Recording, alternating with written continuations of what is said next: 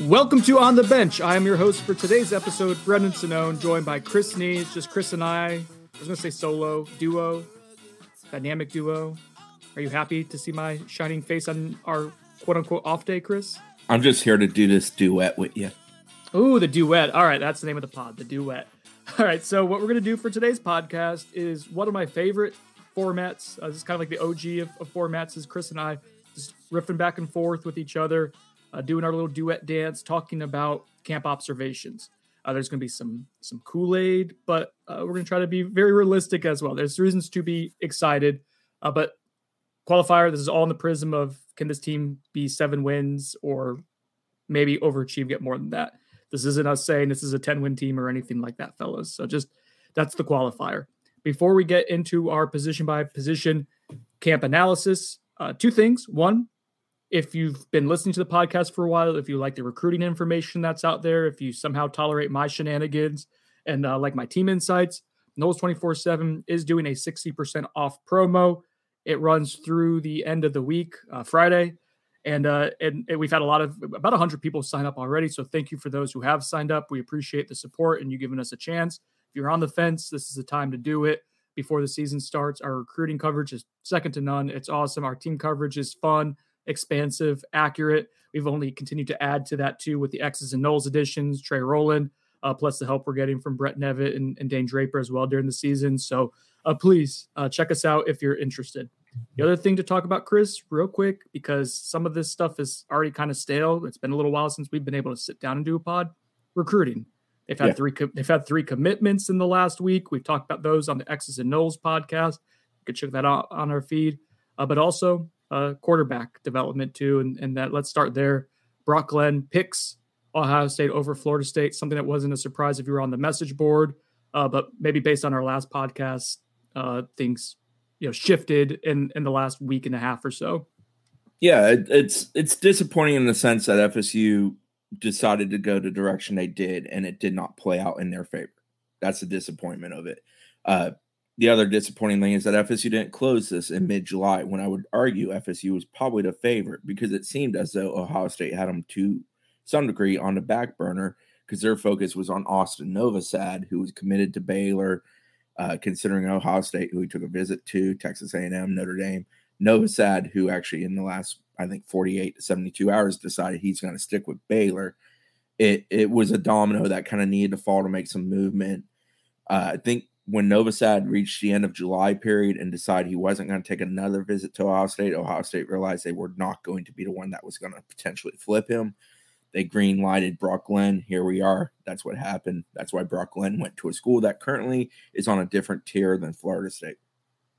A couple of myths to debunk real quick and some analysis and a little bit of gray area to get into. One, FSU didn't push Chris Parson out of the class. They would have absolutely taken his commitment. However, they thought they needed to add to the quarterback room. 2, ideally take 2, but really my ultimate opinion is to get someone that was higher up on the board. And that's what Brock Glenn was viewed to them. So it was a calculated risk. We talked about that when they went and offered Ricky Collins and Brock Glenn, that there was a potential to rock the boat, that we wouldn't be surprised if it rocked the boat. That's ultimately what happened. They knew that was a calculated risk. They tried to retain Chris Parson. He wasn't super interested in being the second quarterback, especially 2 of 2 in the class. So they didn't push him out, though, I think is something that's been out there that there needs to be some nuance to that. Would you agree with that, Chris? Yeah, I think they entered that conversation. So they offered Ricky Collins and Brock Glenn in the end of May. I think they understood at the time when they did that the potential of Chris Parson and his camp being unhappy about that was there. So they knew when they offered that there was a possibility of this deteriorating that relationship and it reaching the point that it did when Chris Parson backed off his commitment in July. I think that was a full understanding. FSU did not offer those 2 quarterbacks to say, hey, Chris Parson, please leave our class. Right. I think that's a good way to put it.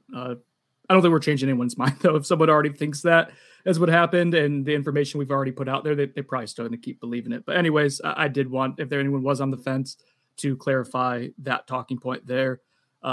Ultimately, Chris, my thought is on the quarterback situation. I think I have a different take than a lot of people do on this.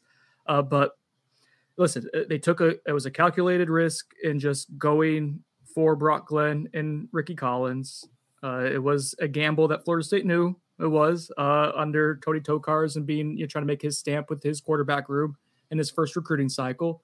And they positioned themselves really well for Brock Glenn. I ultimately, like, the lack of closing in July is not great, but it's tough to beat out Ohio State for a quarterback. Or Ohio State can sell NFL draft picks. It can sell a wide receiver room that is ungodly good every single year. And based on what this 2023 cycle is developing into, like, looks like it's going to continue to roll. Yeah, it's not a good thing that you lose. Obviously, I'm not trying to spin that. It was going to be hard once Ohio State said that he was a take. And ultimately, you out-leveraged Auburn, you out-leveraged TCU, you caught up with some programs that had a bit of a head start, and you actually were probably sitting better than, say, LSU and Notre Dame got in late. Like, it was going to be between Florida State and Ohio State. I would argue that's probably the most attractive place for a quarterback in the country, maybe outside of Alabama, 1A, 1B. So I'm kind of shrugging my shoulders right now. You can't really see me shrugging my shoulders, but I'm shrugging them because ultimately just you lost out on an opportunity that I think was too good to pass up on for Brock Glenn. Yeah, so to move the conversation forward, if Jordan or Travis returns to FSU after this season, then this conversation is a lot different. We're going to work with the theory that he does not, because it is a possibility that he decides, because he's obviously been in the college game a long time, to go ahead and do whatever is next in his career after this coming season at FSU. If that is the case, and FSU has Tate Rodemaker and AJ Duffy in that room, I'm well on record on where I stand on Tate. I think Duffy is a talented guy. Throwing him in the fire next year immediately, with him being the only guy, obviously isn't what you want. So FSU is going to have to find another quarterback in this class, and that's probably even still true even if Jordan Travis does return, just because you have to build for the future. Even though you do have an excellent quarterback in 2024 in Luke Kromenhoek, who you already have committed. But FSU, at this point, I don't think there's a 23 guy that I would point to and say they want that kid. They like the kid. They had 3 quarterbacks at Seminole Showcase in the 23 class. I don't think that they prefer any of those 3. I don't think any of those 3 are about to get offered from FSU, at least at this stage of the process. FSU obviously can wait it out, play the transfer portal game. There's always going to be quarterbacks in there, but good quarterbacks in the portal like to go to really good schools. So you got to make sure you're positioned to be a school of that caliber for that kid, or to offer what that kid needs. And FSU certainly has to be a better passing offense in 2023 to be more appealing to a quarterback who wants to go to a ready-made situation.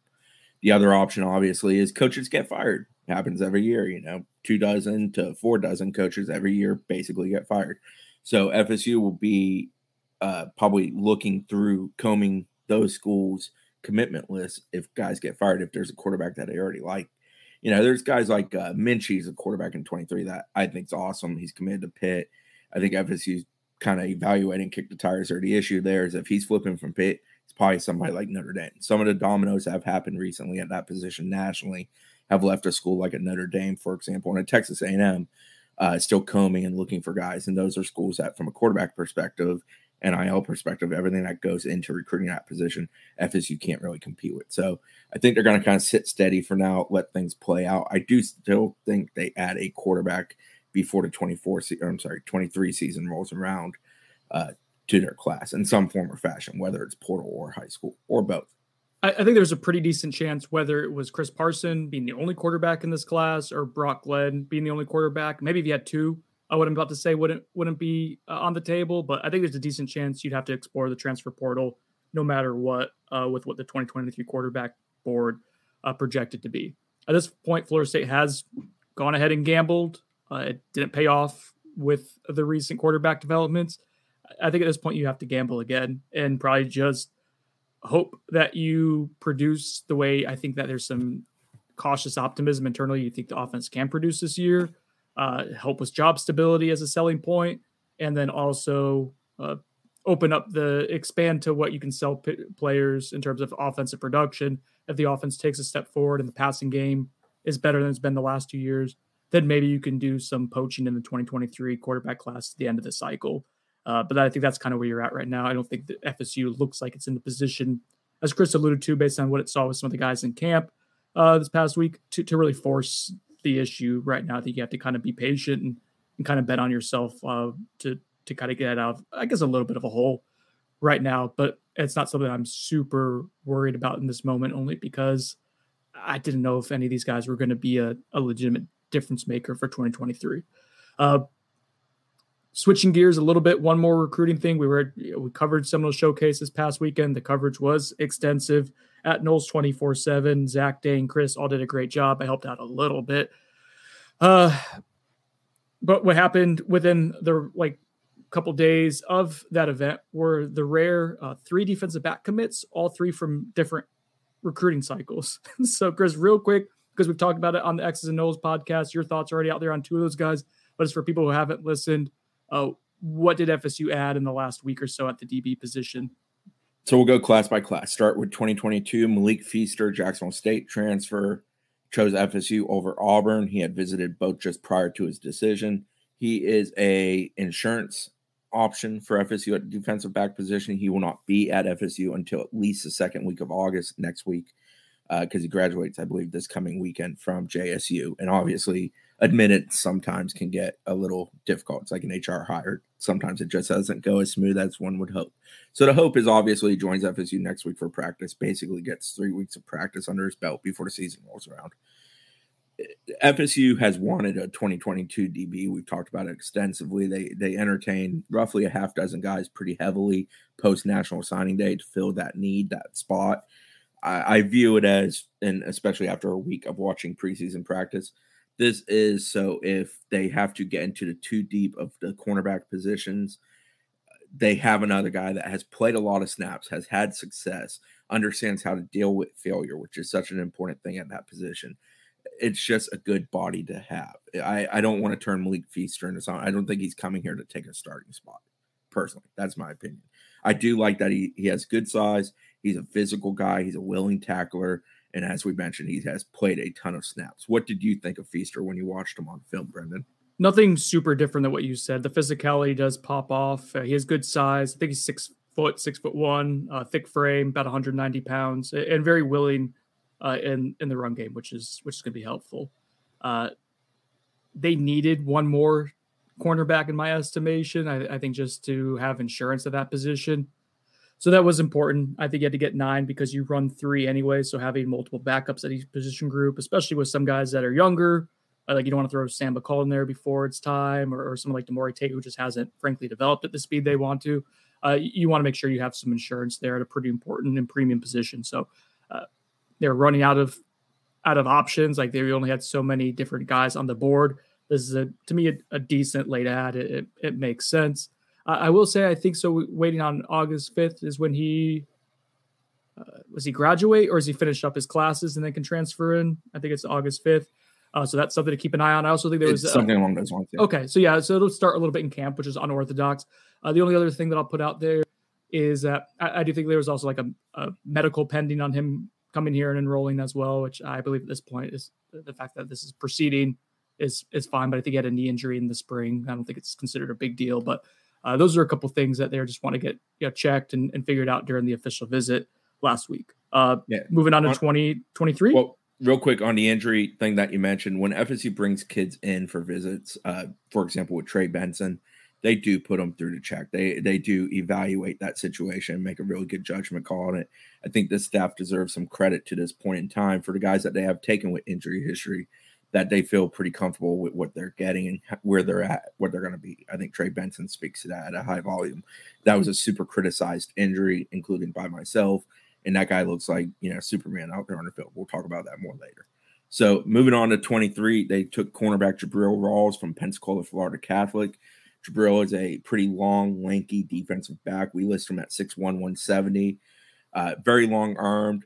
He's a good athlete, good top-end speed, does a good job of getting off the field, competing for the ball in the air. He plays offense. He plays defense. He also returns kicks. The athleticism flashes in those regards.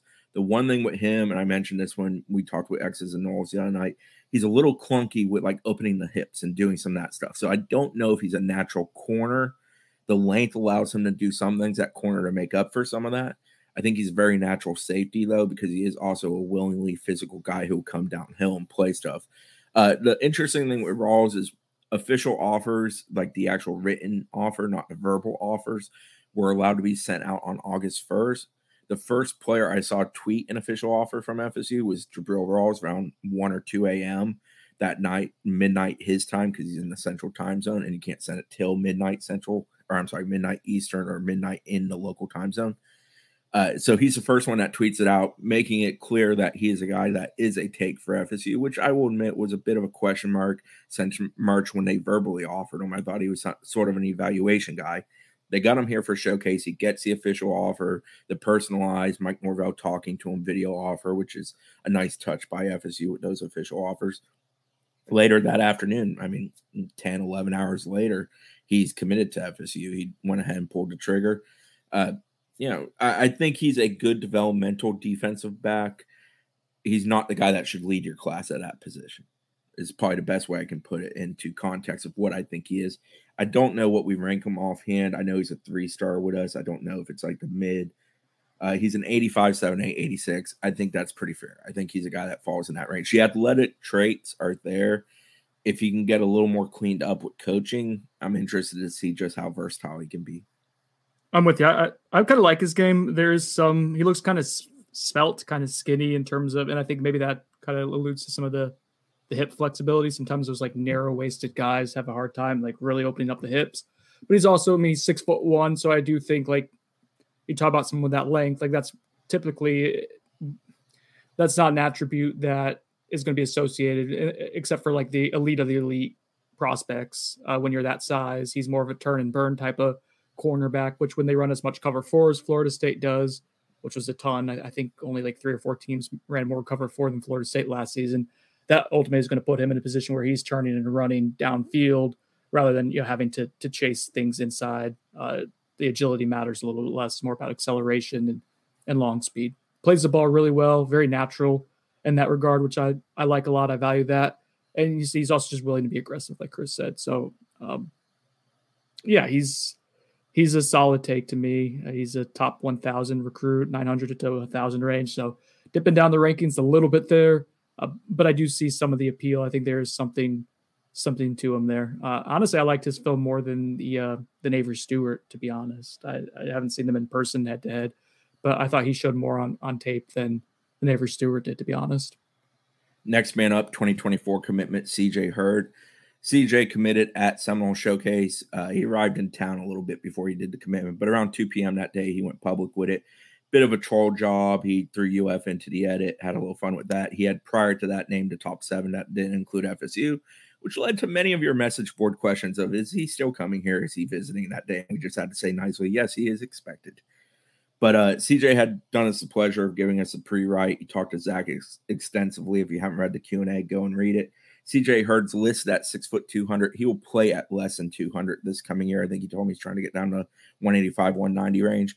Last year, he was more of like a box safety linebacker type. I think this year he'll be a little bit more of a free-flowing safety type who can come in the box and be physical. He is a willing physical player in the box. He is a safety, in my opinion, all the way. FSU loves taking guys, starting them at corner, and then moving them to safety. I don't think CJ is that type. I think CJ is a guy who comes in and plays safety from day one. I just think it is what he is. I do not think he grows into a linebacker. That has been something that people have asked me, and it makes sense if you watch his film from 24 or from last season, because he does look a lot like a linebacker in that film. That's what he did for Woodward Academy. Excellent school up there in the Atlanta area that he's coming from. Long-time FSU fan. His Twitter's pretty enjoyable if you go through some of it. Like, he has a photo of him with Delvin Cook when he was a little kid at camp, and it's funny because he looks like little version of CJ Hurd, like he looks this day and age. He loves this place. He's one of those kind of guys that I think he can be, to some degree, the guy that's kind of a spokesperson for you in the recruiting game. He has a great deal of love and interest for FSU. He's been here a lot. Gerard Ross, one of the newer hires at FSU, I think is a guy that he likes a great deal. I know they hit it off during his recent visit here, and he just will be one of those people that I think will kind of speak up for the 24 class, which I think Kromenhoek, quarterback commitment, has been a guy like that, but it helps to have one on each side of the ball, and I think there's a good chance CJ is your guy on defense for that. With Kromenhoek in mind, he is legit. We've seen him throw a couple times now, and he gets better every single time I see him throw. Chris, the way the ball comes off his hand, it's different. He was the best quarterback at Showcase, and it wasn't close. And the biggest thing with Luke is he just hasn't played a lot of high school quarterback. He's behind an SEC level guy there at his high school, so he's going to get the opportunity. But there's a reason a lot of schools have greenlit him already who don't have a whole lot of film to go off of and may have not even had him throw in person. He's got a great deal of ability. Yes, he was very, very good at that camp. To quickly dive into Seminole Showcase, I don't want to get too deep in the weeds there. It was good to see a good amount of commitments for FSU come and actually compete. I think that speaks to who they are. Keldrick Fogg, Lucas Simmons are a couple examples of that. LJ McCray, 2024 defensive lineman from Daytona Beach, Maryland, I thought was maybe the best player on the entire field at that event. I loved watching him. I had never seen him in person live. His film is good, but in person, I was super impressed. Great build, very refined technique-wise, which comes with his father being a college coach at Bethune-Cookman. So he's one of those kids that's grown up around the game. But he was just really, really good. He's in a group with a guy like Keldrick Falk, who's a damn good football player, really enjoyable to watch. And I thought McCray was the more impressive of the two on the day, which is kind of crazy to say. Linebacker, not much to write home about. They had Ethan Pritchard, a younger kid that they offered back in June, who's from Sanford Seminole. His teammate, Max Buchanan, offensive lineman from 2025, was also at the event. Max is a kid I really like. Right now, I think he'd be a great interior lineman. The expectation for him is that he grows into more of a tackle body, so I think he's one of those guys that could do it. Again, another kid, his dad is the offensive line coach at Seminole, so he's got refined technique for a younger kid. Zalance Hurd was a 2023 O-lineman target who was there. He actually spent a couple days in Tallahassee alongside his father. Hurd is a massive body, 6'6", 310 is what he told us. I would presume he's a little bit heavier than that right now. Probably will play around 310 after camp. But he's a big guy. He uses his size and physicality at this point more so than technique. He's a guy that the college game will benefit him because he will learn to be better at doing a lot of things. But if you're just looking for sheer size, sheer ability to just throw people around ragdoll, he's got it. Quarterback, we talked about Cromenhawk. I thought he was by far the best. FSU had Brown, Wiseman, a couple others. Jacobs was the other one for 2023. None of them set my world on fire. I didn't watch them a ton. Wiseman probably had the most consistent, best throws on the day. But still, I don't think that's where they need to go with using a scholarship at that position. Quarterback, you got to hit on. You can't have a guy on the roster for 3 to 5 years who's just not the guy. And I'm not sure Wiseman is the guy for FSU. He is a very good college player. He will be an excellent player in the group of 5 if he does not upgrade to the Power 5. Trying to think, wide receiver, there was a young man from South Florida, McCoy. I'm forgetting his first name offhand. He's at Miami Central now. He's 2024, very, very good. I know FSU likes him a great deal. I believe he was at the FIU camp for them back in June, and he's a guy that they just very much liked at that event. Running back, Mike Mitchell was there, name we're keeping an eye on in 2023. They haven't they have not offered him yet to this point in time. He's a Utah commitment. I think there's some more fact checking they want to do with him before they go green light on him. Sam Singleton is still the guy for them at running back as their number one target.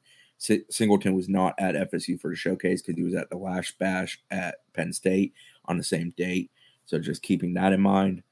We talked a little bit about O-line. Simmons looked good. He's fun to watch in person. Rod Kearney looked good. And Alex Atkins always gets dudes through the door. He had a good group of 23, 24s, 25s. They offered a 24 from Pensacola Pine Fires, who actually didn't work out much because he had a busted eardrum, so he couldn't take the contact because, it causes reverb and it's not fun. But Jonathan Dennis is his name. Very big kid. They like him a lot. He got an offer. I'll be writing a story about him in the coming days. Dude, I thought he was like a coach at first when he walked in. Yeah, he has the player parent look going on for him for sure. When you talk to him, you realize, that's still like a 16, 17-year-old kid. But yeah, just the physical look of him. Yes, he looks like a grown man. There's been a few of those over the years where you have that moment. He was certainly that. I didn't know who he was at first when I was watching O-line, D-line, and he wasn't working out. He was observing. But I saw Coach Norvell go over and speak to him. I chatted with him afterwards. He talked to Alex Atkins after things concluded. He's somebody that they like a good bit. And he's interested in FSU because of proximity to home. He's just down the road in Pensacola. It's an area FSU has made an emphasis in since the Mike Norvell era began to try to be more effective at recruiting kids from that area. Defensive back, wide receivers. I mentioned the receiver earlier. I didn't watch a lot of the one-on-ones there. Other people were in our group, Andrew Ivins, Zach, yourself, Dane Draper. So I don't want to poke too much around there. But for me, the guy at the camp who I had a wow moment with was LJ McCray from Daytona Beach, Maryland. I would take him without thinking twice. And I think FSU liked him a great deal. Positive with him. Mom and dad accompanied him on the visit. They came back on Sunday. FSU had practice. They watched a little bit of practice. I think Odell Higgins and his father have a pretty good relationship. John Papuchas has been involved there too, and that's helped FSU. I just think FSU's done a good job early on, but that's a kid who's mature, smart, understands the college game. Recruiting's not going to kind of take him by the hold and make him make rash decisions. I think he's one of those kids that's going to put a lot of thought into where he ends up choosing, because he understands what college means for a football player in the sense of development and getting better at your craft and everything else that comes along with that. Here we are. Said we'd do quick recruiting talk. We're 25 minutes in, but there was a lot to go over. Do we want to talk about all the crystal balls, following my crystal ball for Blake Nicholson? Is that something that interests you? I mean, we can dip into Blake Nicholson. Blake Nicholson spent 96 hours basically at FSU last week. It was only open for 7 days, and he spent more than half of it in Tallahassee. He was accompanied by his trainer and his parents. His trainer left town, I believe, a little bit prior to his parents leaving town with him at the end of the week. From what I understand, the parents and him went west of here to check out some places to live, because there's a possibility of the parents moving from the West Coast over here if this is where Blake chooses. I felt like Blake's official in June was a business trip. Let me learn about this place, talk to the people, get that kind of feel for it, all those things. And I thought it went well. I felt like this was a return trip where it was like, do I fit in here? Like plugging himself into the community, the environment, the team, everything that goes with that, and seeing if it makes entire sense for him to choose it. Because obviously it's a huge move. He'd be choosing FSU over Oregon, moving from the West Coast to the East. All of that. I think he came away super impressed. I feel very, very good about where FSU stands with him. I went ahead and entered a crystal ball. Derek Ray, FSU's GM, there's some ties there because of being from the same area. I think he's played a huge role in building that bridge for FSU. Randy Shannon did a good job of being an effective linebacker coach and connecting with the kid, which is his job in this task. And others on the staff have also done a good job. So I feel pretty good about where Blake Nicholson stands, as does Greg Biggins, Brandon Huffman, the two best out west in the entire country that cover recruiting. Steve Wiltfong, I believe, had a crystal ball in Oregon and is now on FSU. So that speaks to the confidence. When does he decide? He hasn't set a hard date. I think it will be here in the next 10 days. I think there's a good chance by August 14th he is committed. You mentioned everyone else's crystal ball other than mine. Well, you predated that conversation with mentioning that you were the one who was willing to jump off the bridge first before the rest of us followed you.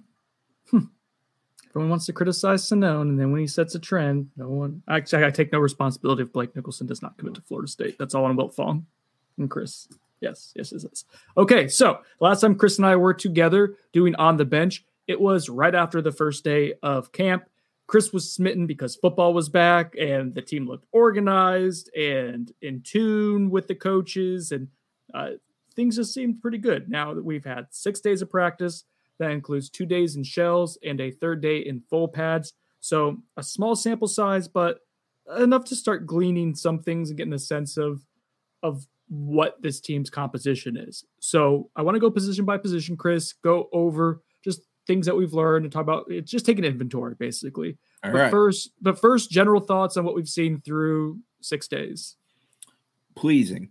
I'm a pessimist when it comes to FSU football here in recent years, because I've watched a lot of bad football and a lot of bad versions of football and a lot of teams that weren't very well composed. This one is a much better looking football team, both physically and with depth. Still a lot of young guys that are kind of trying to break through and figure things out, but I feel like they've recruited some pretty good talent in those young guy ranks.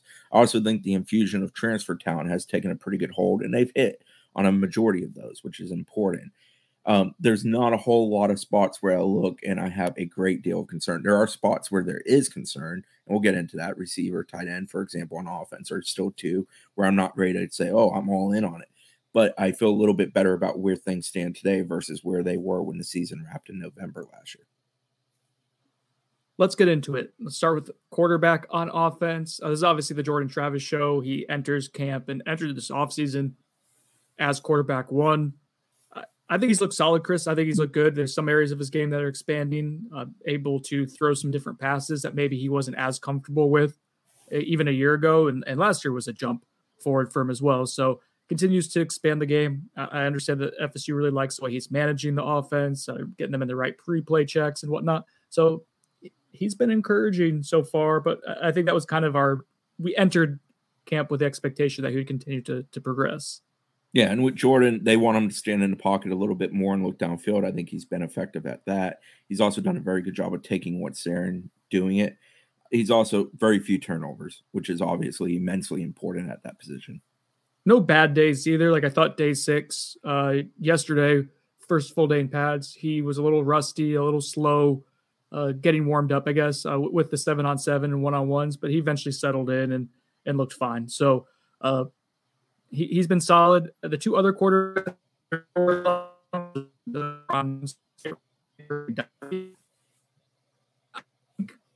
Now let's start off with AJ Duffy. AJ did not look good the first couple of days of practice. He looked kind of like he was swimming a little bit. Now they threw a lot of stuff at all the quarterbacks, but him being a true freshman, I think he was struggling to process a lot of things, tucking the ball, running a lot. But Chris, the last 2.5 practices or so, I think things have kind of turned around for him a little bit. Yeah, was it day 4 that he had to roll to his left where he kind of pitched it forward, took what was there, and then he had to roll to his right where he went over the top with a nice moving throw? It's that roll to the right. That roll to the right changed everything for him, I think. Yeah, those were back-to-back, and I just felt like there was an injection of confidence for him there. Now, there are still moments there, for example, a wheel route out of backfield where you can hit it the minute the guy breaks the plane at the line of scrimmage. He doesn't make the throw. Instead, he holds, repumps, goes vertical. He still connects on the throw. But if he goes with a quick throw there, it's probably the throw they want him to make. There's still moments of hesitation, but that's normal for a young quarterback. He's still only in his 21st practice in the college game. Mike Norvell has heaped a good bit of praise on him, saying he's ahead of where any quarterback of that age that he's had is at this point. I think some of that's, gassing a guy up a bit, trying to invoke more confidence. But he does have some moments where you're like, yeah, that guy can be the guy that's your quarterback of the future. It's not always there. It's not always consistent. And there's still moments where I think he tucks it a bit too much and goes, or is just hesitant.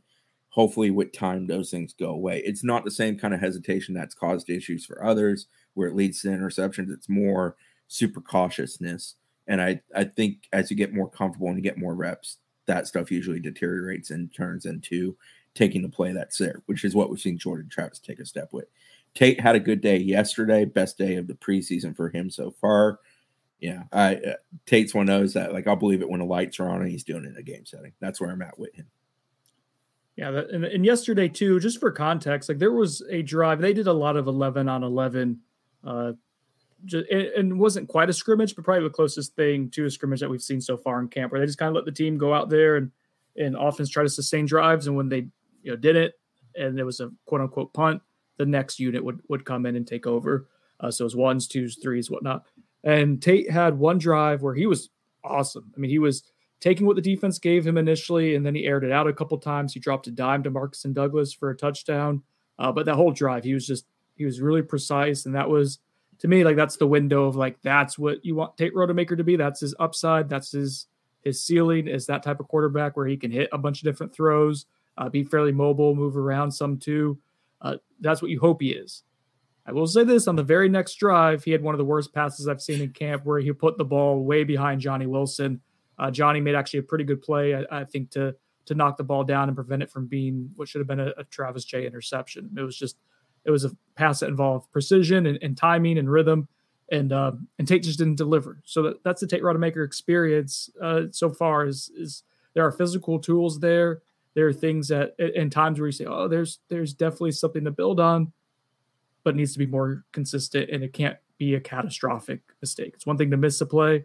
It's another when it's leading to turnover-worthy plays, and that's been really the big bugaboo with him early in his career. So going from quarterbacks, we'll go to pass catchers. So we'll talk receivers and tight ends. Receiver group's obviously one that a lot of people are interested in. The best way I can encapsulate it is, I believe it was Friday's practice was arguably the best practice I've seen around these parts in a long, long time. The reason for that, receivers were effective. They caught the ball consistently. They made plays downfield. They also created separation, and they won 50-50 balls. All things that haven't happened here a whole heck of a lot consistently in recent years at that position. Now, the reverse of that, there's been days where drops have been a major issue. Yesterday was an example of some drops bugging them. I believe the day before the very good day on Thursday, they had drop issues. So that position is still so up and down at times, but there are flashes. Deuce Spann's a pretty popular name here early in camp. There's reasons for that. He gets vertical very fast, very athletic guy. The route running, it's middle of the road at best. But he's a guy that you can scheme open, you can get the ball to, he can put points on the board, scoreboard lighter, as Jimbo Fisher liked to call some people. Ja'Kai Douglas has been super steady. We know what Ja'Kai is. I think he kind of emerged late last year. That has carried over into preseason camp. Micah Pittman, when he catches it, he runs the best routes, I think, on the entire team. He gets himself open. He does a good job. Most times when he's dropping it, it's like a concentration thing more so than he doesn't have good hands. It's a matter of like finish the catch and then go. That's what has bugged him at times. And I will say Micah will beat himself up more than anybody else. So, like, I'm not worried about it. I feel like he's a kid that's very motivated to be as good as he can be. I usually feel good about those types. And that's been a one-day thing, mostly a one-day thing. It hasn't been I think like it was Thursday of last week is when he had 3 that day, and he was about ready to break his helmet in half. But he's been fine otherwise. So just for context, like, it hasn't been this. We've seen him for 20-something practices at this point, and that hasn't really been a persistent theme so far. Yeah, and Johnny Wilson's more a guy who that's been an issue, and more so in the spring than preseason. Johnny's been pretty good in the preseason. Big thing about Johnny is the size. He's a willing blocker, but he's also a guy that's a huge red zone threat. Throw it up in the back of the end zone in the air, he's going to go up and try to get it. I'm not talking like a jump ball 50-50. I'm talking about something you're throwing at the crossbar that he leaps up, and there's not a whole lot of people that can defend him on that. Johnny's been pretty good overall in the preseason. He's a guy that he's kind of been what they brought him in to be, which is a catch radius guy that can work the middle of the field, also can get a little bit vertical just because of the size and win in tight space, and definitely a guy that's going to help you in the red zone. Some of the returning guys, Pokey Wilson's had a pretty good preseason, I think it's fair to say. Taking a step forward, but I don't think it's a massive step forward. FSU desperately needs other people to eclipse Pokey Wilson. They need Pokey Wilson to be a rotational guy, a depth guy, a first, second team type guy. They don't need him to be the guy at the position. A little more physical, I think, for Pokey. I think that's been the encouraging thing. They talked about him bulking up a little bit. He's been better at winning some of the contested catches and whatnot. So he's been solid there. Yeah, two others I can think of. Malik McClain, he's had some good moments, stepping forward a little bit. He had one the other day where he separated in a tight space to make a catch at the end of the play. He just has to be that guy more consistently. Another guy where consistency is a huge piece of the puzzle is Tron. I thought Tron's first 3 days of camp were really, really good put together. He's continued that to a bit of a degree. It's still a matter of, like, he's got to do it every time. Tron seems to be the guy that they needle the most in the sense of, like, keep capitalizing on good experiences, flush the bad ones. Consistency is the biggest thing with Tron, and that's been true now dating back to last preseason. So just adding to a couple of your thoughts on the wide receivers. Again, Chris and I have a pretty similar sensibility for football. I think we agree most of the time with what we're seeing. I'll say with Johnny Wilson, I thought you had a really good point, Chris. They mentioned not just winning like these 50-50 jump balls. It's almost kind of pejorative when people talk about, like, that's why he was brought in to just be this jump ball specialist. It makes you think that you're just throwing the ball up to him and say, hey, go get it.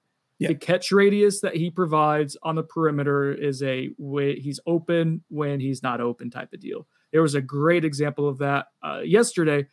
Jay Trav went high on purpose to Johnny Wilson. Johnny's body control and his flexibility at 6'7" is pretty absurd. That is like quintessential, ideal, prototypical, like what you want from Johnny Wilson was him to go kind of twist up, get it, and for the quarterback to trust, hey, I'm going to put this up high. No one else in the world can go get it if I put it in this spot. And it wasn't a jump ball like some junk 50-50 go get it. It was a precision pass and a perfectly executed catch. And that's what he provides. FSU system, they love back shoulder. It's something, if they can execute consistently, it's something that will definitely be part of the offense. A guy like Johnny does a pretty effective job with plays like that. Kentron's another guy who's had his moments with those plays too. Oh, him and Tate, typically, like, that's just this 1-2 punch in practices that is always kind of prevalent. We even saw in the spring game. Malik McClain, I thought Chris has done a much better job making those type of catches this preseason than he did. Oh boy, that one got you. Getting ahead of myself.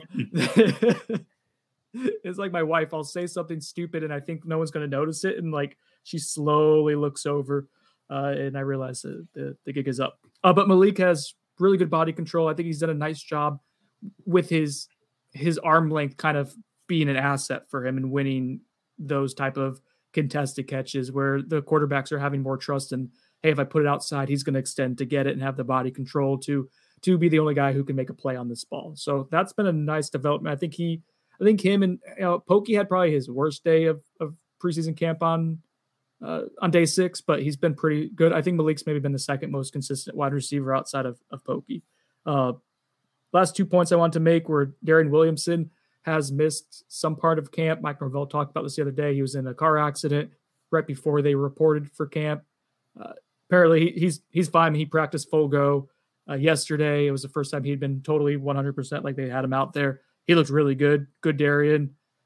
For him, it's kind of like with Kentron. It's about consistency. There's a lot of physical tools there, but seeing if you can kind of harness that all those physical tools consistently. And then Deuce Spann, Chris mentioned. I will say this, like the route running is still probably below average, but based on where it was starting at in the spring to where it is now, like it's serviceable. There's sometimes where he runs really good routes and really crisp and gets a lot of separation. There's other times where he just looks kind of tentative and not really sure of himself. I think that's him playing the position for only about a year and a half or so. He's a career quarterback, but in terms of like physically, like he's added even more strength. Like he almost ran into me the other day on the sideline and I thought I was going to die. I think that's the best way to put it. Like he flew over so fast and I had to make a decision whether to jump out of the way or just kind of sit there and take the charge of just a little bit step to the right. I don't move that well these days, but you don't really get a sense for how big and how fast he is until it's coming right at you like that. So phrasing. Yeah. So he's been a pleasant surprise to me at wide receiver. So what do we have for the confidence ratings going into camp? Like a 4 out of 10? Yeah, it was in that ballpark. I would put it more at a 5. Gravitating towards a 6. The one thing I do like about that room as a whole, I feel like the attitude is very good for that room. I feel like the desire to be better is good for that room. I feel like the effort consistently is good from that group. Even when they do have those bad days, drops, failures, they mess something up and they're getting torn into by Norvell or Dugans. I feel like the response is pretty good. And that's growth from where they were a year ago as a whole. Some of that is people that exited stage left and people that entered, but still. Yeah, that room's culturally, and I think some of the older guys adding to that and adding to the competition's been good.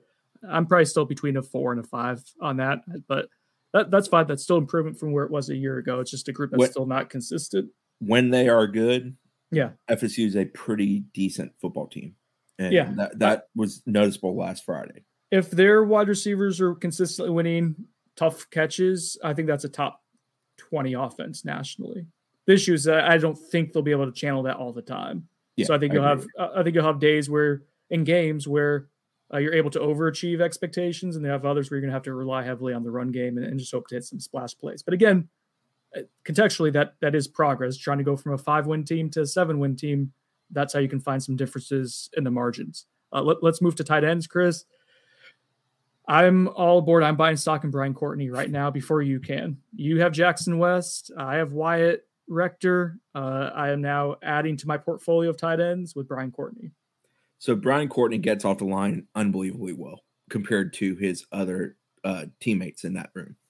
He also wins in a phone booth. He's willingly physical, and he's just a good athlete. And he does a good job of snatching the ball. The biggest issue Jackson West has had, and this has dated back to the spring, is just bad drops. He had one the other day in practice where it's a simple little curl, short route, not a whole lot of effort, not a whole lot of work. Ball's right at him, and he just drops it. Powers also had one of those, but Powers is a true freshman. You sort of expect that. Who did the ball hit in the helmet in one-on-ones outside? You may not have been outside. I can't remember who it was, but there was a corner route, and it was such a good pass over a DB. I don't think that whoever the wide receiver tight end was expecting it. It pegged them in the face mask and bolted up 5-10 yards in the air. It was kind of funny.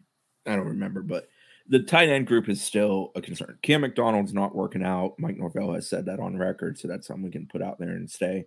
So obviously number one in that room is currently not available. But that room's always been about who's going to emerge as their second guy as a receiver type and their second guy as a blocking type, or even maybe their first type as a blocking type. I think Markeston Douglas's best value is as a capable blocker. He's a big-bodied kid, biscuit because he wasn't that far away from being an O-lineman when he walked through the door. He's got himself in better shape. But Douglas's value is still that he's probably a very good blocker. He's not super quick off the line. He does do a good job working down the field, and he does make some very good catches. Touchdown catch yesterday that Brendan referenced earlier, for example. So Douglas has his moments. Rector sort of is what he is, a guy that will put his face in a fan, decent athlete. We know what White Rector is. We know why they like him because of special teams. Preston Daniels kind of falls in the same exact category as White Rector to a lesser degree. But that room still just, it needs more. It has to be more. I don't know that Brian Courtney can beat a guy this early in his career consistently, but there are moments where I do think that, where he's a guy that can be a difference maker for him in that room, just because the athleticism, I think, is maybe the best of anybody currently in that room. And he's also physical. Like he is very comfortable at being very physical, whether it's at the line trying to stop somebody, getting downfield and getting off a jam, or in a tight space trying to make the catch, where he has to create a little bit of space just to give himself the opportunity. I've liked that about him consistently in camp. Yeah, I think to be fair, when I'm talking about Brian Courtney and buying stock, I'm talking about that being the long-term prospect. It's probably not fair to put that on him right now. Remember, this is a guy who's playing quarterback in high school at a pretty low classification of high school in Virginia up until a few months ago, until he enrolled in the spring. So it's someone that is a developmental prospect, but the physical tools that Chris mentioned, I mean, those flash, they pop out. I'm trying to say flash as few times as possible as podcast. I think I've avoided it until now. We're 46 minutes in. That's pretty damn good. But he does have he's just so toolsy, and he's able to go catch the ball at its highest point, and he doesn't mind being physical with the safety, going to battle for a football, wins a lot of those 50-50 proposition plays, that it is like a legitimate, hey, go up and get it. And like Chris said, he just explodes off the ball. Saw some things yesterday with him as a blocker that was really encouraging as well. When I asked Mike Norvell about him yesterday, I thought Mike's answer was pretty illuminating, because the question was, is he someone who can help out sooner rather than later? And Mike qualified it, being like, he's learning the position, he's young, but also he's someone that I think, even if it's just special teams, you have to consider how often can we get them on the field as a freshman, because there's something there. So I know people don't love the tight end room in the way FSU goes about assembling the tight end room. So quick discussion I want to throw in here, because I just think it needs to be had. They look for a specific type of skill sets and guys that do a lot of different things individually in that room. It's part of the reason there's so many numbers dedicated to that room. I don't love it. I'd love a Swiss Army knife who was kind of good at everything, very athletic, could do it all. That would be awesome. That's not how they go about assembling that room. So like Wyatt Rector and the things he brings to it, they like that. Brian Courtney and the athleticism and capability he brings to it might be more than what they have with most others. Markeston Douglas, big body, can be a good inline blocker, most likely. Capable at getting down the field and catching the ball. Cam McDonald was an adopted member of that room. That's not a guy they brought into that room. So I'm talking more about the guys they have added in their time here. I just think that's a discussion that should be had. I still don't love it. I'd love for them to go get, an elite level tight end who can do a bit of everything, capable blocker at the line, get down the field, be a difference maker in the middle of the field as a pass catcher at a high level. I would love that. That's not who and what they are at that position, and they haven't recruited in that way at that position either. So let's talk about the ground game a little bit. Jordan Travis, obviously a huge part of that. No surprise. We know from watching the last 2 years that he's a factor. The running back room was one that, when we started talking about that group and what it was comprised of going into spring practice, I think Chris and I were pretty low on it. When it exited spring practice, we were a little bit more bullish, actually a good deal more bullish. That, to me, Chris, has only maintained that level of optimism in that group continues to trend upwards. I really like what they have there. Yeah, and FSU wants to be a better passing team, but don't mistake it. They're going to run the damn ball, and they're going to run it at a high level, and I think that's going to be the identity of their offense. Trey Benson is must-see TV. He's awesome to watch in practice. Sudden movements, very aggressive north-south, physical runner, looks the part 100% from a physical build. He's quick. He's fast. I'm not betting against Trayshawn Ward. Yards per carry last year was excellent. He's a foxhole buddy. He's the kind of guy that He wants to win. He wants to battle. He ticks at a different level than most players on the football field, and that's an excellent asset to have in that room. And I think Trayshawn Ward will be their starter at kickoff. I'm not convinced he is at the end of the season. I think Trey Benson has a great chance of becoming number one on that depth chart. Oh, you mean at running back? Okay, I thought you meant kickoff returner, and I was like, oh, maybe, but maybe Trey Benson will be the kickoff returner. But I don't think it matters in the end who's one, who's two in the running back room, because they're going to play a bunch of them. Others, Toafili, he's been pretty consistent this preseason. He's looked to just kind of get real comfortable with who and what he is. And last year he was starting to get that way in season, and then the injury at the end of the Clemson game happened and kind of, stole a bit of the back half of the season for the young man. CJ Campbell, I mean, I wish all walk-ons were like that kid. He busts his backside. He's fully capable. He can contribute if numbers called. Rodney Hill's a true freshman through the door, kind of in a Toafili mold in the sense of being a pretty good pass catcher, can do a lot of different things. Rodney Hill has a moment every now and then where you go, yeah, they hit on that one. Like they did a good job. I think that's everybody that's in that room off the top of my head. That is the running back room. It's not a super numerous room, but I don't know if that makes sense. But yeah, there's quality there. Rodney Hill, you said it the exact way I was going to, Chris, is that I'm confident early on here. I'm like, I think that was a hit. That was a guy who'd you beat out for? You flipped him from Virginia, and there weren't a whole lot of other Power 5 offers or interest. You hit on him. I'm pretty confident that he'll be someone who contributes in some capacity or another. Very natural the way he runs the ball, and probably the second fastest accelerator in the room outside of Trey Benson. The only thing I'll add to what Chris said. Oh, go ahead. I was just going to say, for a coaching staff that loves gadget type players and who does an effective job using those guys for who and what they are, Rodney Hill fits really well. Yes, I agree. And speaking of gadgets, that's what I was going to add to. I think what Chris has said about Trey Benson, we've talked about him on other platforms. We know what it is. Same thing with Trayshawn Ward. We know what he is. The wild card of that group to me at this point, I think, is Lawrence Toafili. What I've liked about him this summer, Chris, is that he's catching the ball pretty cleanly. Not that it was a weakness for him, but him going and getting the ball, him being aggressive when they get him the ball in different ways, which, again, we know that's something that they do based on how he was used last year. Him being that gadgety player, being a little bit stronger, being a little bit more physical, that's pleasant the way that's trending for him. Finally, on offense, let's get to the offensive line. 19 scholarship players. There's a lot to get to. We talked about this on day one. It just looked a little bit different, not just the number of guys there, but the beefiness of each player. And you know what? I'll be damned, through 6 days and with the pads on, the depth of that line continues to just kind of show, and that there's capable bodies that go well beyond what we've seen at Florida State in the last 4 or 5 years. Yeah, the competitiveness of O-line versus D-line is night and day from where it was a year ago, and the depth is what stands out. When FSU goes from first team to second team reps, it does not fall off a cliff like it did last year.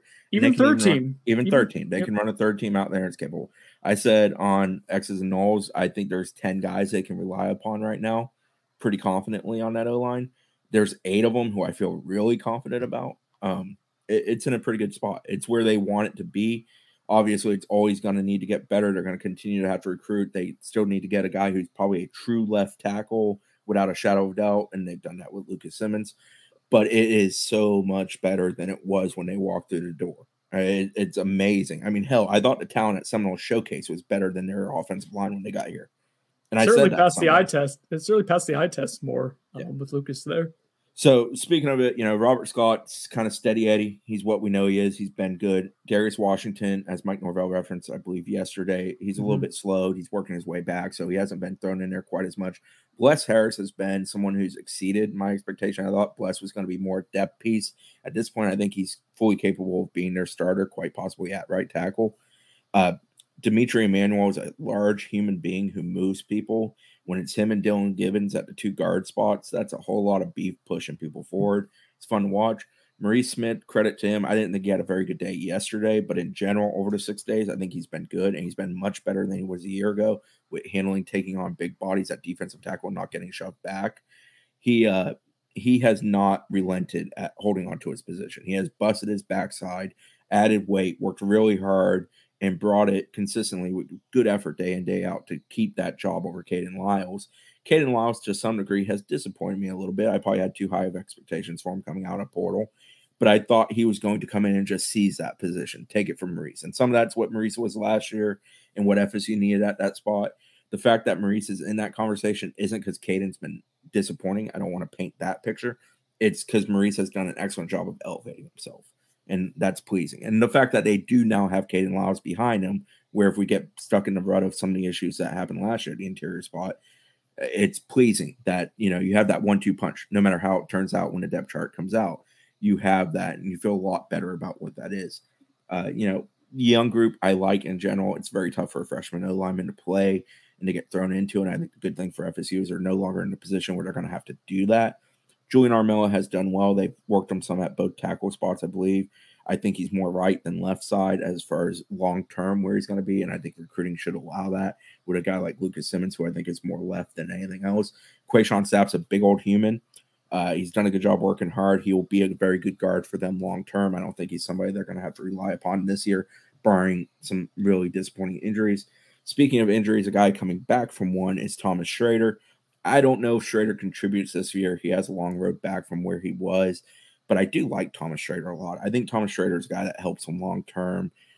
He just has good vision for an offensive lineman. He's a kid that likes the weight room, kind of like Bryson Estes, who I know Brendan's going to talk about. And I just think Schrader can be good. I don't think he's in that 10 or even that 8 I referenced earlier. I think he's just on the cusp of it.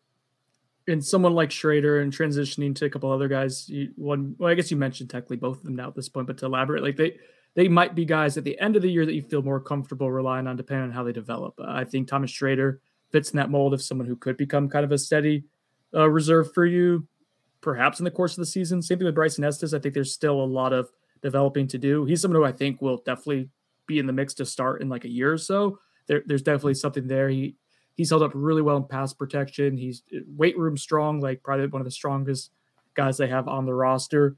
He's certainly someone who's trending in the right direction. I would buy stock in right now. And then Julian Armella has a little bit of like nastiness to him. He went and gave Jared Verse the business the other day, which Jared Verse likes to talk quite a bit, and Julian Armella threw it right back at him when he won the rep. I think Julian is probably the most ready of the freshman offensive linemen. What they have 5 true freshman offensive linemen, 1, 2, 3, 4, 6 true freshman offensive linemen. I don't think that. Yes, Chris, I see your text message. We will talk about Justin Turnitin in a second. Just want to make sure. I appreciate the heads up there. We will talk about him in a second. But with Julian Armella, I think of those 6 guys, I wouldn't be surprised if he's on the travel squad this season. I don't think you'll see any of them really travel with the team because of the depth and experience they've had elsewhere. But he's someone I think that you might feel comfortable like as your third, well, I guess in the sense like fourth tackle in the pinch in a game, maybe someone who can play on special teams. Okay, real quick on that. If you get into a situation where you have to hit that number, is it him or Lloyd Willis? In the first month of the season, probably Lloyd Willis. By midpoint in the season, I have this gut feeling that Armella is going to start moving up the depth chart. So it's a good old give Lloyd a chance. If it doesn't work, we know we can move on to this guy. That's kind of where you sit on it. Yeah, and some of it too, just giving Armella a chance to like he's still a freshman. I think physically he looks the part. Feet aren't as fast as I would like, but his strength is going to be that he's strong and nasty, I think.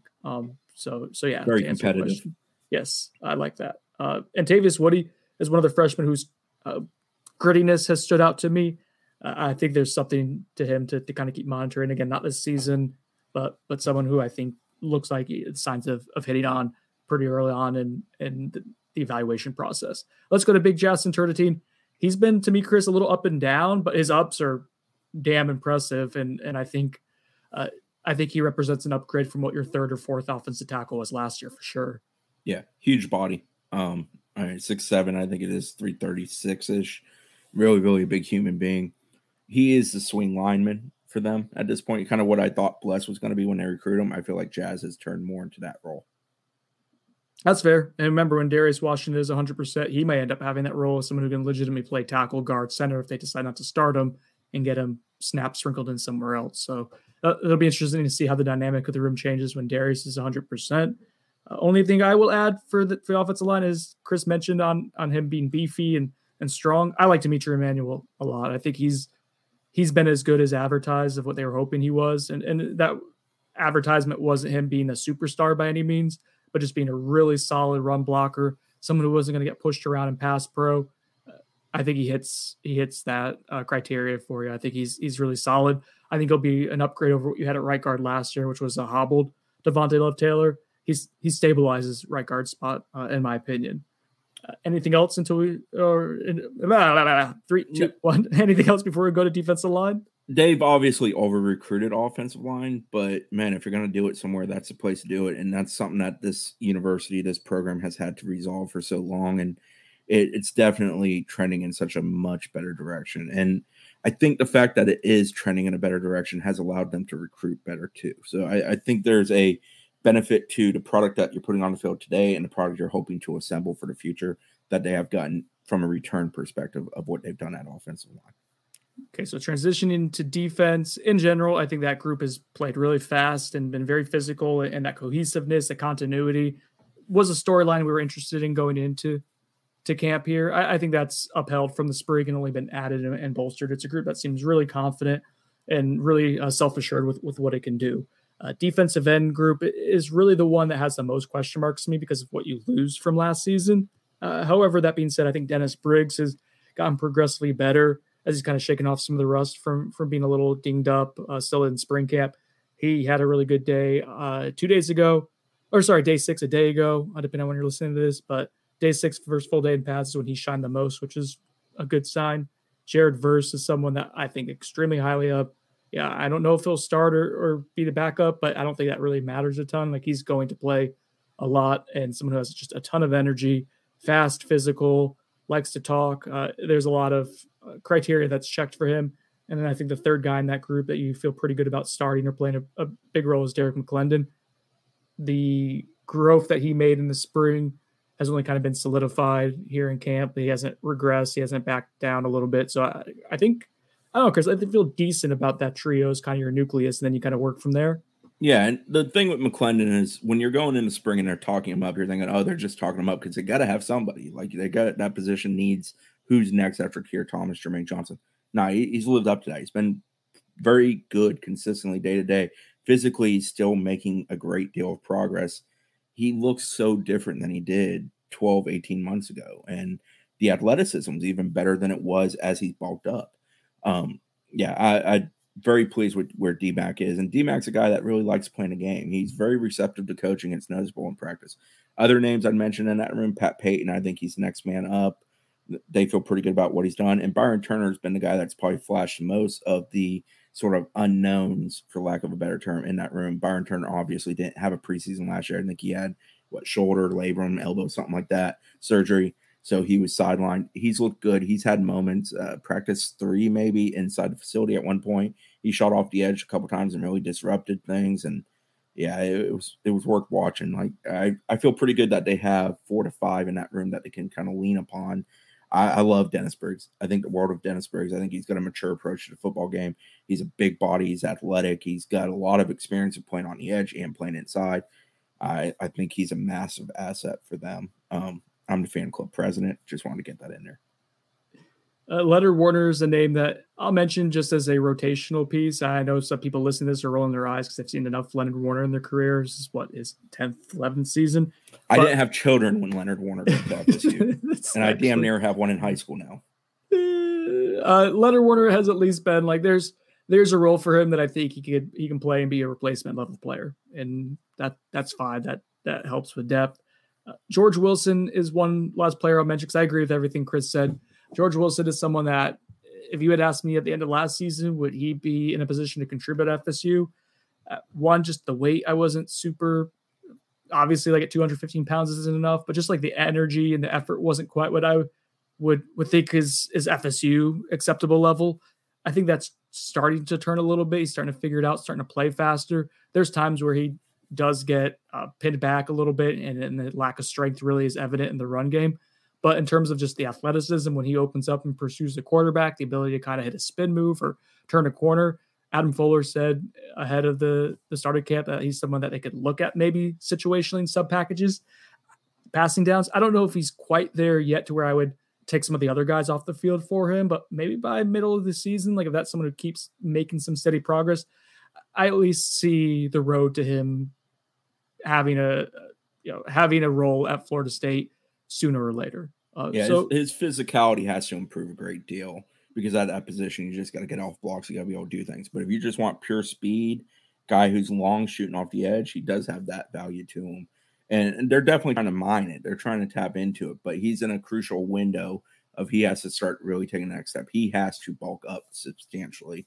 He needs to get on that DMAC plan that has paid off so greatly for DMAC of just getting much larger on your frame while retaining good athleticism. Moving to the defensive line, we're going a little bit over an hour right now, so we'll try to speed along here with the back half of the defense. But first with the defensive line, I mean, there's not a ton, I should say defensive tackles. There's not a ton, Chris, that we've learned has been revelatory. Like with Robert Cooper and Fabian Lovett, we knew what FSU was getting with those two. I think Fabian has continued to kind of blossom as a leader with Jermaine Johnson, Keir Thomas gone. Fabian Lovett's the one talking to guys. He's the one pulling guys to the side. He's the one telling people what's what. And even the other day, like defensive guys on the sideline while another unit was in, I guess the second or third string. It's not a secret that Fabian Lovett's probably going to be starting for Florida State this year. That's not a house secret. He basically started yelling at everyone to get back because they were kind of drifting away and getting on the sideline. And he's just like, no, like get behind the sideline. We're not going to practice standing in the wrong place. Like that's leadership. That's culture. That's all good stuff there. Robert Cooper, other than the Mike Norvell races at the start of practice, which are always fun. Yeah, he's been what you expect Big Coop to be. So those two guys are strong. What would you say about the next wave of players, Chris? Malcolm Ray, who continues to progress at a really good manner. Malcolm Ray showed flashes last year, was a good player, and truthfully was a pretty consistent player last year, and that's continued. Feel great about where Malcolm Ray stands. Josh Farmer's another guy who's very much in that mix. Before you get to Farmer, you probably need to talk Jarrett Jackson. Jarrett's done a good job. They list him at 6'6", 300 these days. He's in drastically better shape than when he walked through the door. Jarrett Jackson's ceiling is maybe the highest of anybody at that group. Holy crap. There was one play where he had to make it out to the perimeter and like, wow, the length and athleticism, like it's just not always there. Yeah. The difference between what Fabo and Coop and guys like that at the top of the heap do versus Jarrett is that you're getting it play in, play out. With Jarrett, it's the flash syndrome. It's the here and there, but it's been better. Biggest thing I want to see out of Jarrett Jackson moving on in preseason, stay out there consistently. For whatever reason, he's a guy that, gets dinged a lot or cramps, stuff like that. You got to be on best ability in football is availability. Be that. Mm-hmm.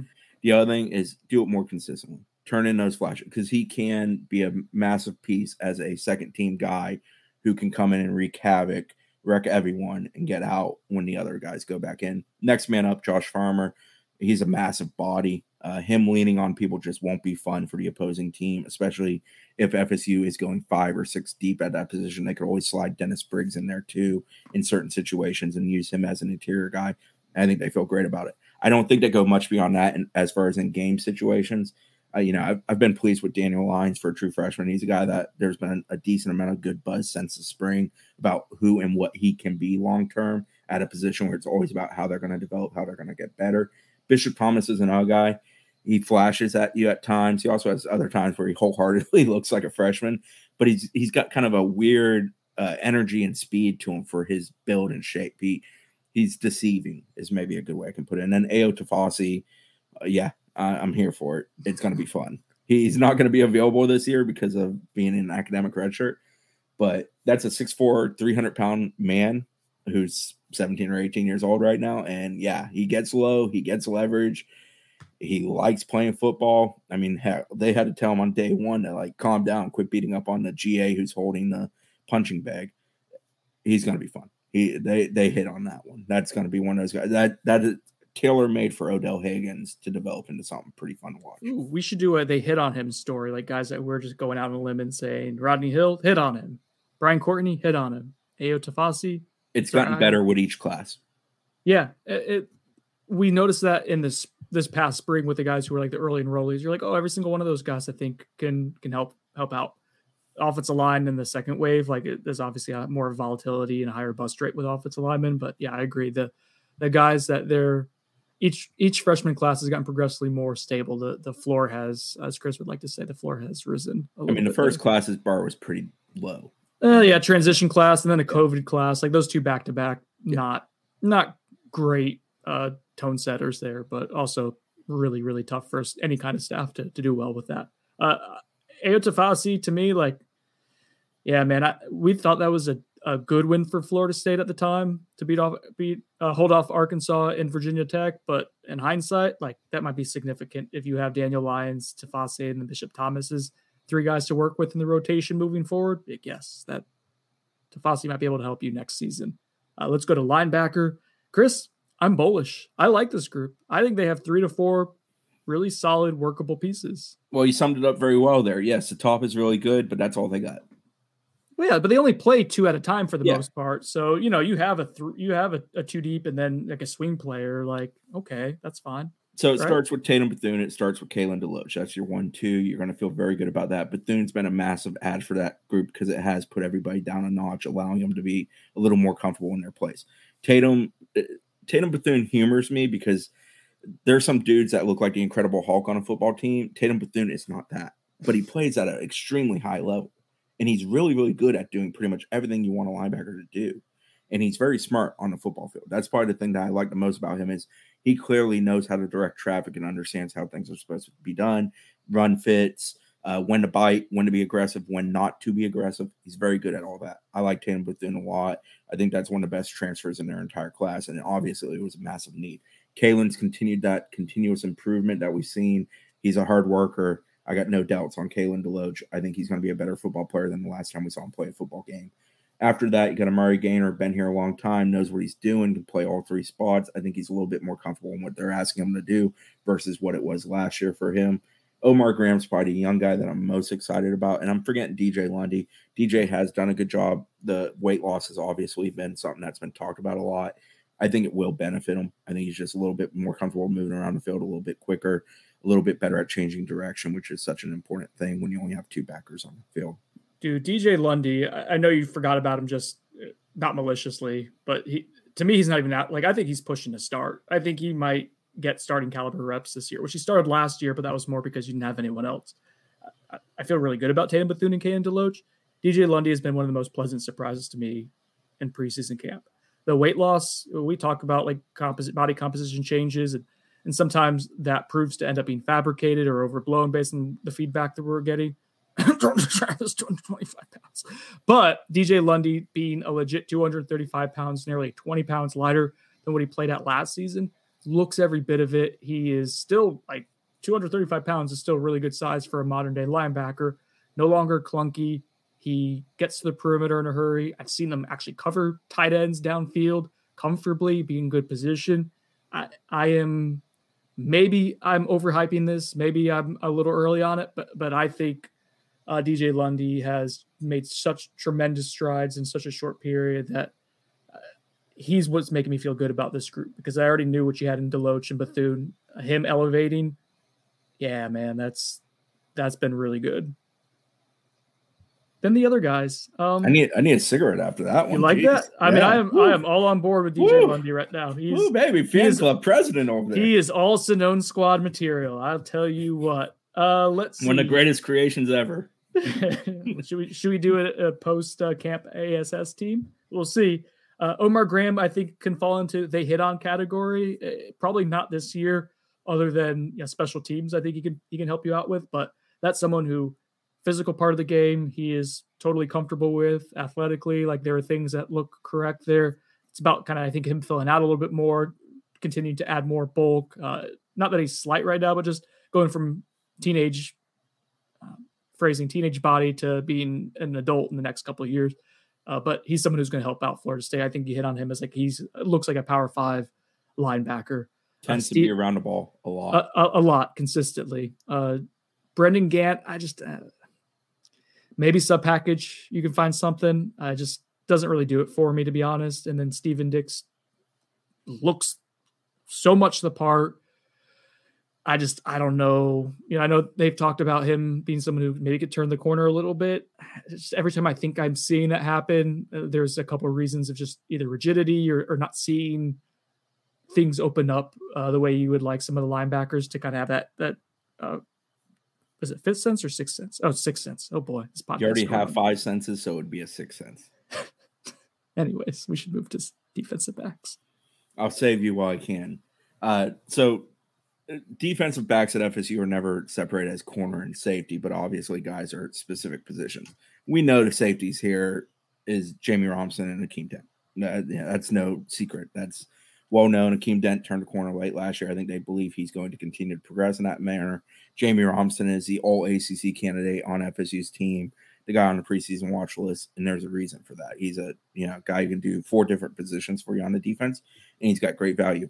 Kevin Knowles, excellent freshman year. He's continued to progress with that. He's still your nickel type. Cooper, King Cooper, Duke Cooper, the one and only Omarion Cooper. He's at one of the cornerback spots. And then Renardo Green, which has been talked about a good bit. He's working another cornerback spot. And I think he's settled in there pretty well spring and has been good into the fall there. I think they feel good about that. The biggest thing at defensive back for them, because it took a lot of time last year to kind of figure out that group. I think they now have it pretty well figured out. The key for them is developing the depth at a high level. So when you do have to rotate, you feel good about it. Jarian Jones, to his credit, has had a pretty good preseason. He has taken a step forward. We'll see if that lasts. I'm not yet buying on that, but he has been better in the preseason. He's also very healthy, and he's very motivated. He wants to prove to everybody he's a hell of a lot better than he's looked here in his career. AZ Thomas has been maybe the most exciting guy in all of preseason camp. He's racked up turnovers. He's been around the ball a lot. He's long, he's athletic, he's super competitive, he's smart for a freshman. You can tell he's a kid that had 2 siblings, 2 brothers who played at the college level, one of whom's now in the NFL. You can understand that he mentally is so far ahead of where he's supposed to be with the approach to doing his business, and it shows on the field. The buzz for him is palpable, and it's for good reason. He's been outstanding. Yep. Yes, entirely. Sidney Williams, a guy whose health was an issue last year a lot. He's out there working as a depth safety. You're hoping to see kind of the next step for him.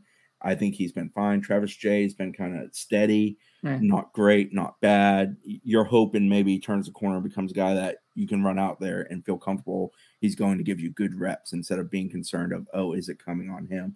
McClellan is still kind of the gray beard of the bunch. What? Phrasing. Continue.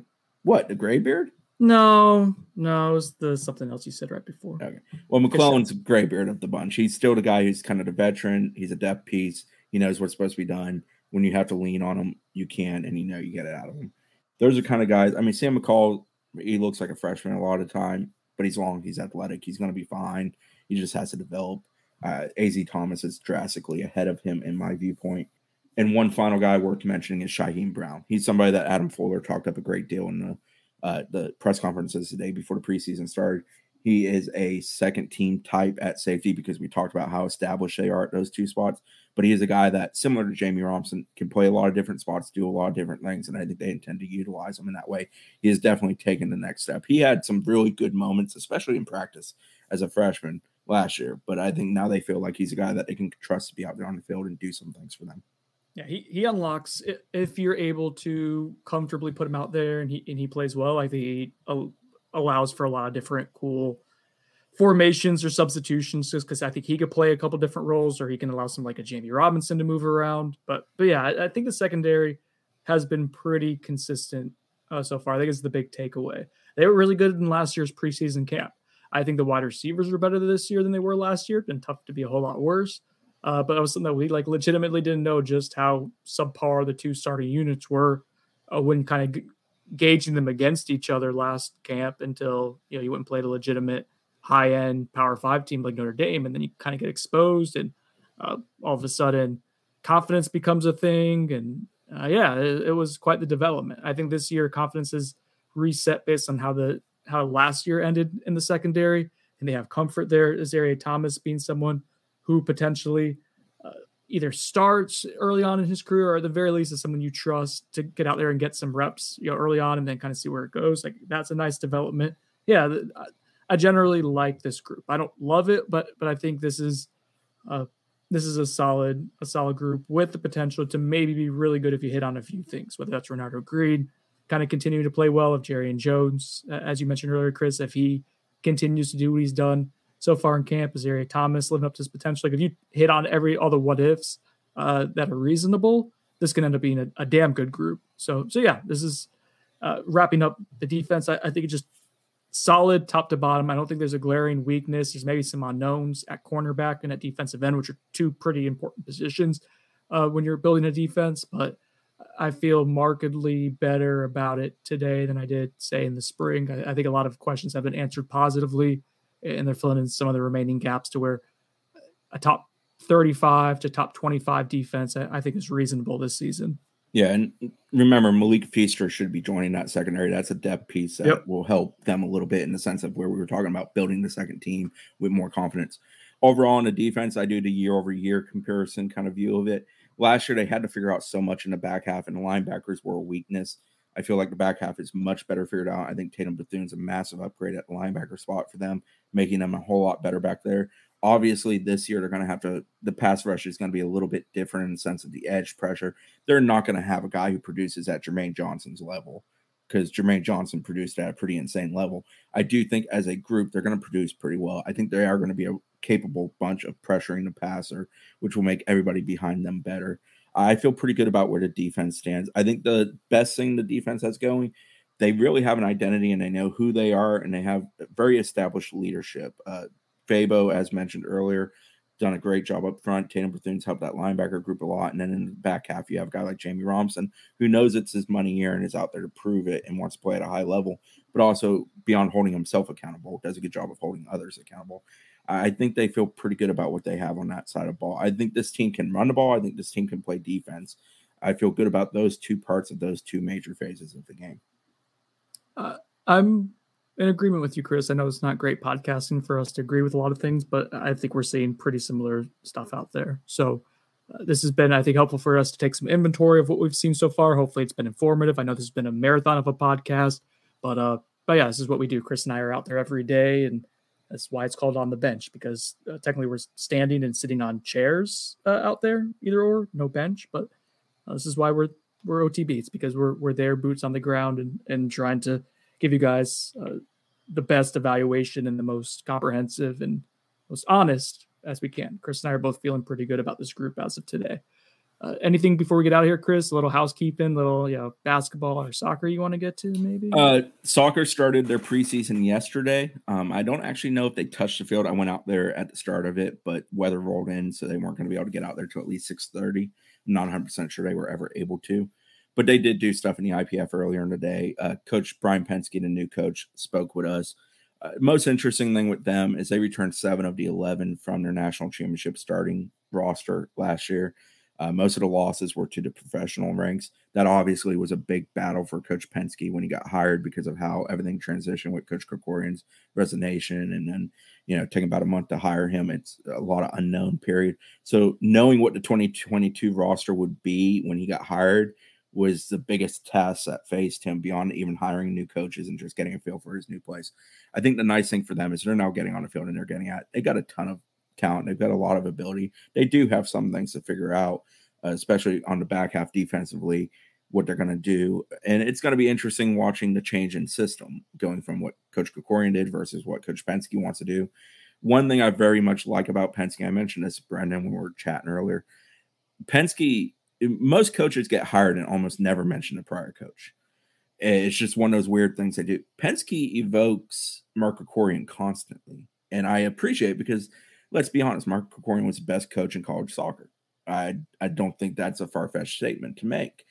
And I think Penske fully understands that and respects that. And I think it's also beneficial for him as he's developing the relationship with the young ladies that he essentially has adopted as his new players. Don't demean the former guy, raise him up, prop him up. I think that's a positive. And I think it's helped him bridge it. And he mentioned yesterday that because he essentially had to re-recruit much of the current team, he's developed relationships with them because of that. Now they get to go play soccer together. Can't run from a shadow is the way I would put it. Number 1 in the country preseason, completely deserved. They got plenty of talent to try to put a star up there on the FSU logo with the other 3 they already put on there as a program. Ooh. And then, football's obviously full tilt. We're a couple weeks out. A couple other fall sports will get rolling here pretty soon. First scrimmage is on Saturday. That is closed to the media. We will do our best to try to get as much intel and insight into it as we can. And honestly, in past years, like the coaching staff, when they talk to us after, is pretty transparent about what happened too. So we'll have information on that late Saturday evening. I think it's like a 9:30, 10 o'clock media availability. So it'll be pretty late. The only other thing, basketball is in Canada. They're doing a 10-day trip up there with 6 games/scrimmages, 3 of each, against college-age kids. I think it's very good for that basketball team. A lot of new pieces to that group. They've been able to get some early practices in for preparation of that, which is probably also beneficial for them. This group, more than most, is probably, it needs this. It needs to have, Leonard Hamilton's going to run out a lot of rotations, equal minutes, a lot of different people together, and just let them play basketball. And when you're practicing, it's so do this, stop, talk about it. When you're playing the game, scrimmaging, it's much more just go play basketball, get it on film, learn from the film. I think it will benefit the group immensely. It's also probably pretty good that they're all hanging around each other and bonding just because there are so many new faces, new pieces, and they're trying to figure out. Baba Miller is the only member of the team who is not part of that trip. He's not yet at FSU. He will come over in about 2 weeks from playing with Real Madrid over there in Spain. Isn't Real Madrid soccer? It's an athletic program group, from what I understand. They're obviously super well known for soccer, but it's a very good basketball group program. And from what I understand, Baba's probably a guy who the transition from playing foreign ball to now, there will obviously be differences with how the American game is played, but he has played really talented people of this age for several years. Like his preparation level is good. They are excited about him. They believe he can be an asset for them. Okay, that's everything for a absolutely loaded episode of On the Bench. For Chris Nee, I'm Brendan Sonnone. Sticking to land.